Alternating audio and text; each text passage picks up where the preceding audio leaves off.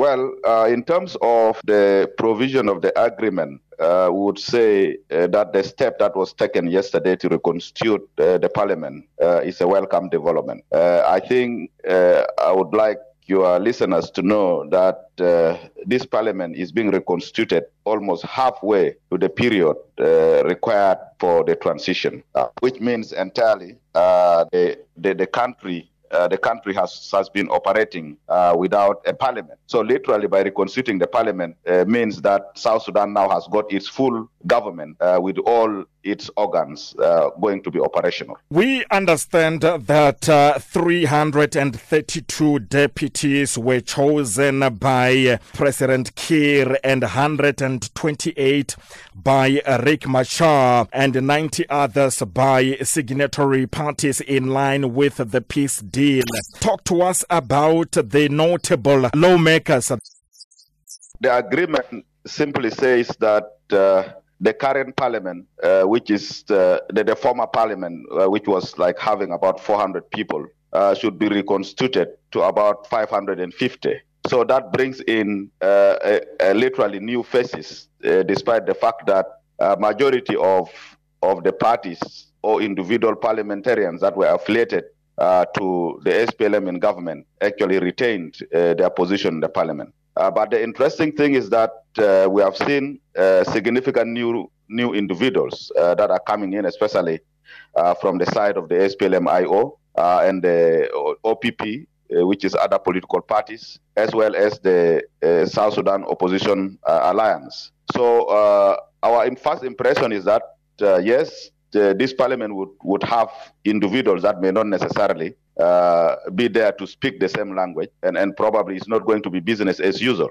Unfortunately, we have not seen really too many strong individuals in the parliament. I think we have seen people that are just literally appointed, of course, because of their loyalty to the various parties. And we have also seen individuals that are appointed to the parliament simply because they had to replace their dead parents who were in the government or were partly in parliament. So I think probably while we will have a huge parliament, if we are not so critical and the few that are so strong rise up to really ensure that they do their work, we are likely to have a parliament that may not necessarily be functioning appropriately to be able to check the executive. We have also seen the notable that the current vice president, Dr. James Waniga, has actually been reappointed into the parliament. We don't know exactly why, because he is the current vice president, and therefore we expect him to concentrate in his position. But obviously people are thinking that maybe his reappointment into the parliament would pave way to him actually competing as a speaker. So these are the notables that are there. Obviously, we also have to acknowledge that there's some few individuals that did not appear or did not make their way to the parliament.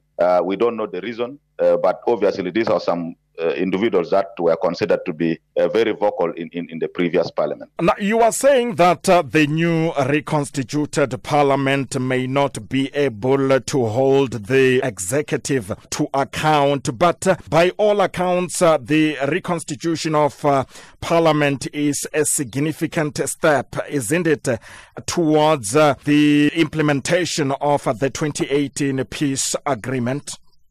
It is a significant step, and it therefore fulfills the requirement that is provided for in the peace agreement, especially bringing in the opposition into the parliament. But I think the effectiveness of the parliament has to be more than just reconstituting a parliament of 550 members.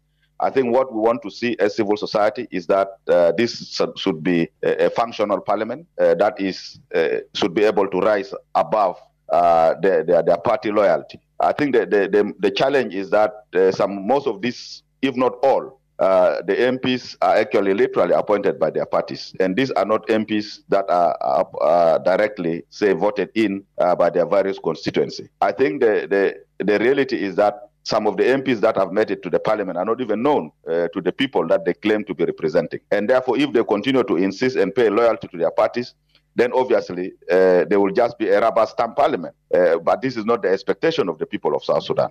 But we hope that they should be able to realize that right now this country will be transitioning towards elections, and therefore the performance of each of them in the House will be properly scrutinized, and the citizens that they claim to be representing now through their parties would be very keen to see whether there is relevancy in retaining them through elections. So I think they have the opportunity to try to see what they can do. But we believe that at the moment, the influence of the appointing authority is going to be huge in terms of their debates in parliament, in terms of the passage of legislation, in terms of decisions that are happening. But what is quite important is that I think this should also give an opportunity for South Sudan to have a budget. I think we have been operating for the last 1 year or so without a budget that has been passed by the parliament. And I think we hope that this time the budget will be passed, and budget that will represent service delivery, not budget that is intended to be passed to again continue to fulfill the interests of the MPs in terms of their welfare.